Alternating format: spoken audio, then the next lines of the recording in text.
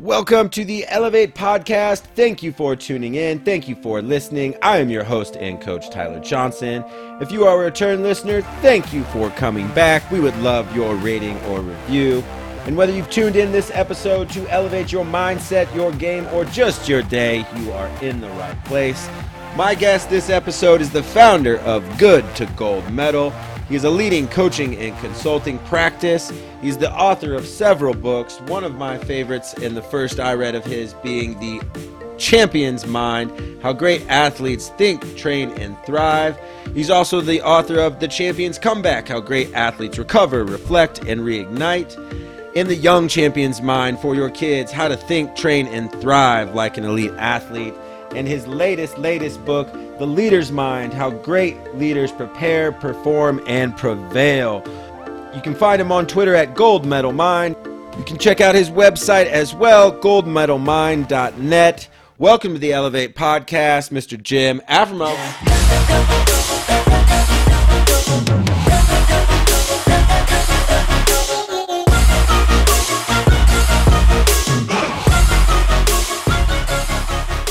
Dr. Jim, how are you?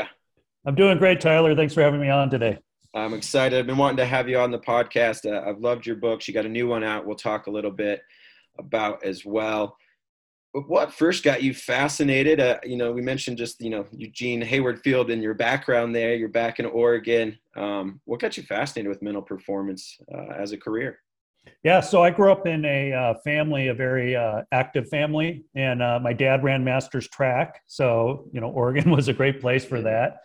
And I was in track and I would compete at actually Hayward Field back in the day, for state championships and things like that. But played a variety of sports and a lot of physical activity and, rock climbing, mountain climbing, those kind of things. And I realized early on that, I had to overcome myself before I could win against anyone else. And, those little battles that we have on the inside, doubts and fears and worries and distractions and getting discouraged when things weren't working well. And I never found any satisfactory answers, and this was, a little bit, back in time, in the late 80s, but I'd ask questions like, hey, I get really nervous before a track meet. What can I do? And, my dad or, friends or coaches or others would say, well, don't worry about it, or sometimes take a deep breath, which doesn't hurt. But I never found these satisfactory answers. And it was also during a time where, people were kind of like, of the belief that you were either kind of born with confidence or you weren't. You either were good at focusing or you weren't.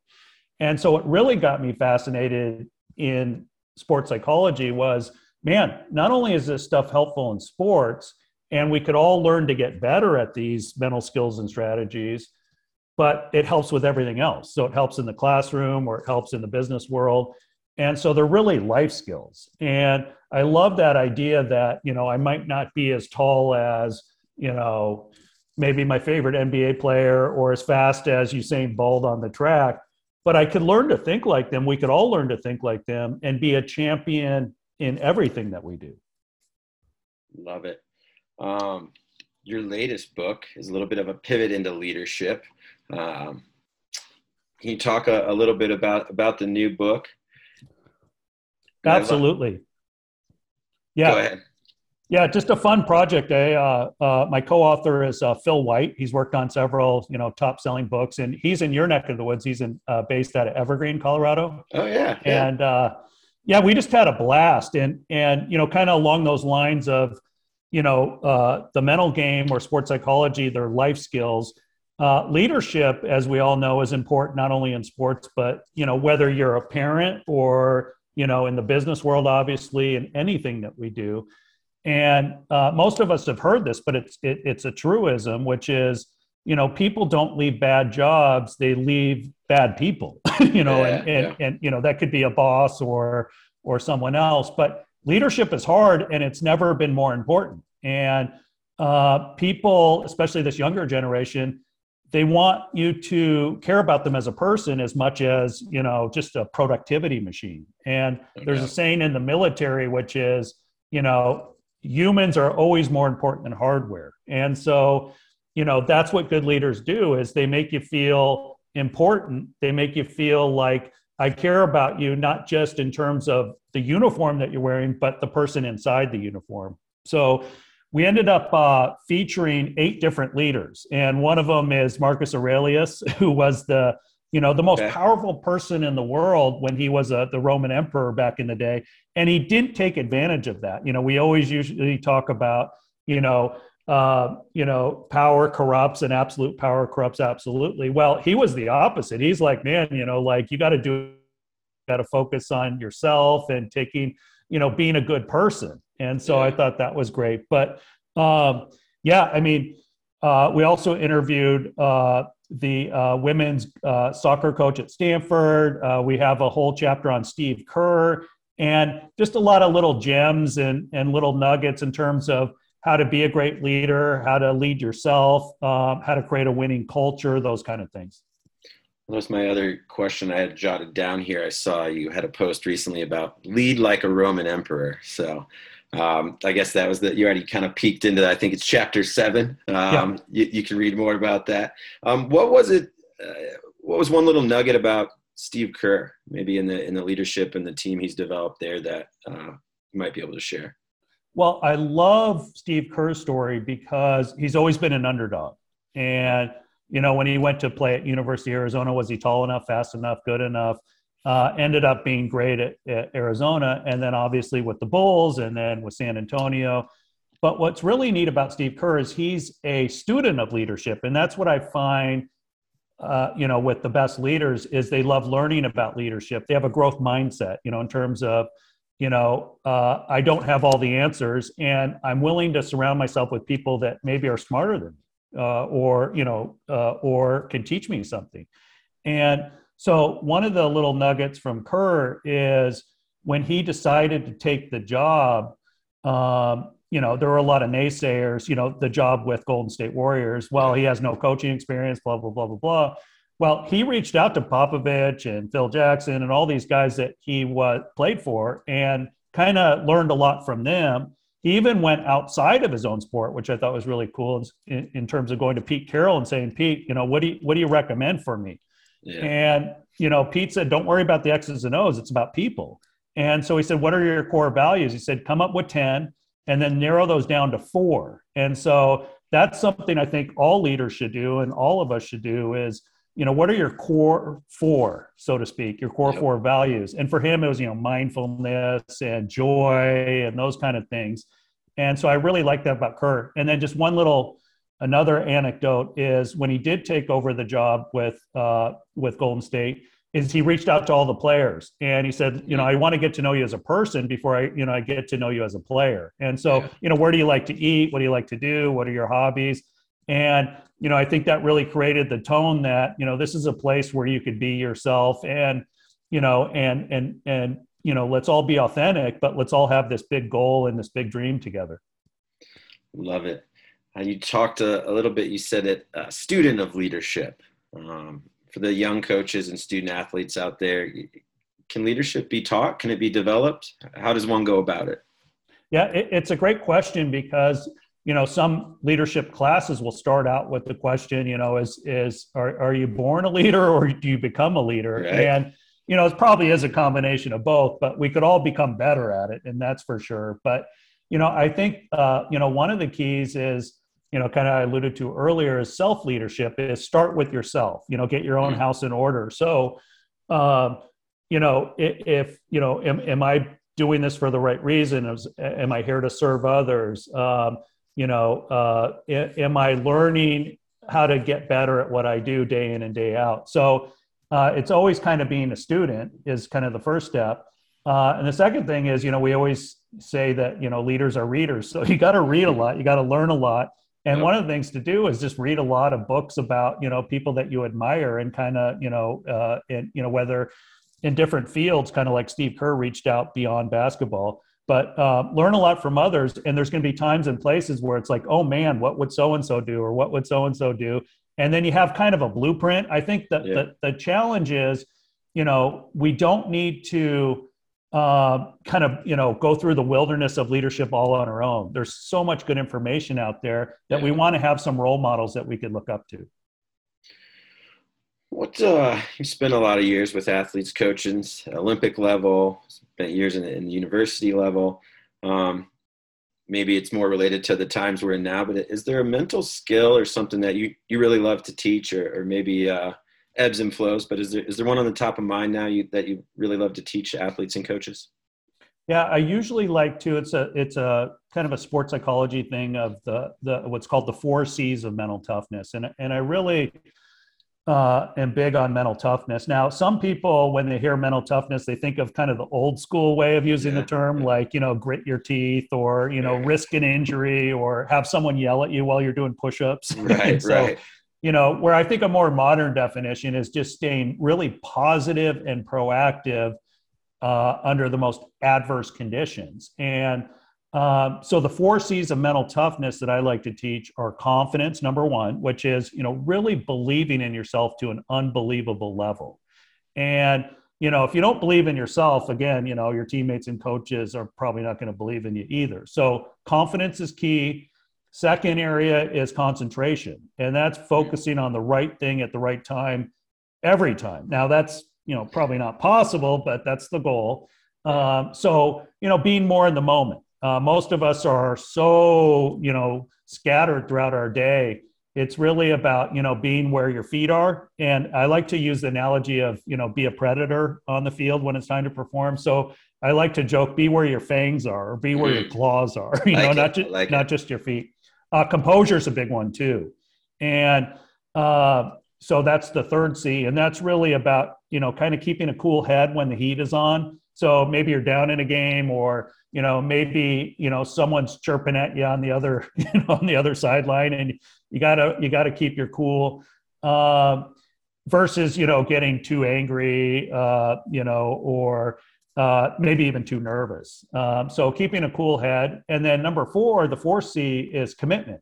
And that's really about having both feet in, and, kind of along the lines of what the Navy SEALs talk about, all in all the time. And so what I mean by, kind of commitment is that you don't give yourself an out. You're either committed or you're not, and you're not going to BS yourself. So if you say, I really want to go after A, B, or C, I'm coming at it with everything I've got. I'm going to throw the whole kitchen sink at it. And when times are tough, I'm just going to double down on my commitment. And, it's kind of recommitting every day. Most of us kind of find times to decommit where we really want to find times that we really need to, recommit to our goals. Yeah. I think the cool head, that's C. Let's dial into that one for a sec. I know I struggled as a young athlete keeping a cool head. Different day and age for athletes and coaches now, whether it's anxiety or arousal control, just seems much more palpable around teams lately in the last several years. Is there something that you like to go to? Is it breath, or what is it to kind of manage those things when they, bubble up, or when you were in search of those things back in your younger years you mentioned earlier? Yeah, I think that number one, most of us have heard about taking deep breath, but sometimes you might need to take two. Now, if you really want to pump up for something, focus more on the inhale. So, if you're about to bench press, or whatever, really just focus on a strong inhale, and that kind of, gets you jacked up. If you want to kind of relax or let something go, I think really focusing on a long exhale will help with that. So taking a deep breath, taking a mindful breath is a good reset. I think body language is key too. I was fortunate enough when I was a grad student at Michigan State to be around Nick Saban and the football program when he was there with the Spartans. And I always remember him telling the team, when your body language is down, you're telling the other team, beat us now. And so even if on the inside we're feeling panicky, keeping that cool head, at least on the outside, is important with good body language, because it says, hey, look, we're in control. I'm in control. We might be behind in the game, but you're never going to break our spirit. So I think that's important. But yeah, having little phrases as well, forget it and focus, or next play, best play, those kind of things are really helpful. But what I've learned from working with some of the best athletes and studying the best athletes in the world is they tend to underreact to adversity in the moment. It's almost like Roger Federer, like Nadal will hit a perfect shot against him and then he'll go, oh, well, and then win the next point. And, Right. where most of us would be, like, oh my God, the sky is falling. And they're just like, hey, there's plenty of tennis left or there's plenty of opportunity left. So they underreact, keep their cool, and then get back on track again. So I think that's an important reminder. One way to underreact is to slow things down a little bit. I know when I have a lot going on, I tend to start driving faster. Right. Like when I'm loaded, especially on game day.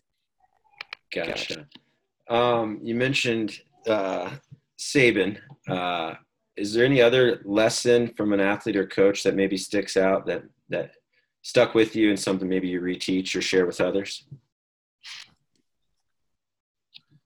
One of my favorite stories from my first book, The Champion's Mind, is from Natalie Cook. And her story is fantastic for all of us. And she shared it in the book under the chapter Gold Medal Reflections. But so she was growing up, a young kid in Australia, and her grandfather really encouraged her to dream big and, said, hey, what do you really want to accomplish? What do you really want to go after in life? And she said, Grandpa, I want to win a gold medal. And he's like, great, go for it. And so step number one is set a, almost like a that's impossible goal. And what she did, which most of us tend to do the opposite, is we tend to like not want to share our goals just in case we don't achieve them. And so, But she had a different strategy. Hers was, I'm going to tell everyone. Number one, I'll find out who really supports me. Number two, I could probably cut loose some people that are more the naysayers or, that extra weight on the journey.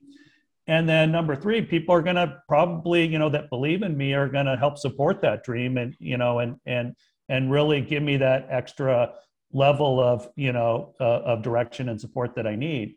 So anyway, she surrounded herself with the color gold. So she wore gold colored glasses, had, gold colored pajamas, all those kind of things, and really went after it. Well, 1996, she ends up winning bronze in the Atlanta Olympics in beach volleyball, sand volleyball. And then she ends up in 2000, think about this, in Sydney, her home country, wins the gold medal. Wow. But my favorite part of the whole story is, she was asked, well, what if you never did win the gold medal? What if you maybe just won the silver medal? As if that wasn't amazing. Right. But her response was perfect and a great lesson for all of us. She said, look, if I won the silver medal, I would have painted that medal gold. And her whole point was it's not really about the medal. It's about living a gold medal life and having the courage to go after what you want most in life and have, kind of enjoy the journey. The journey itself was golden. And so I really like that. So, kind of the question for all of us is, to ask ourselves is, what can we start doing today that will make our own lives more golden?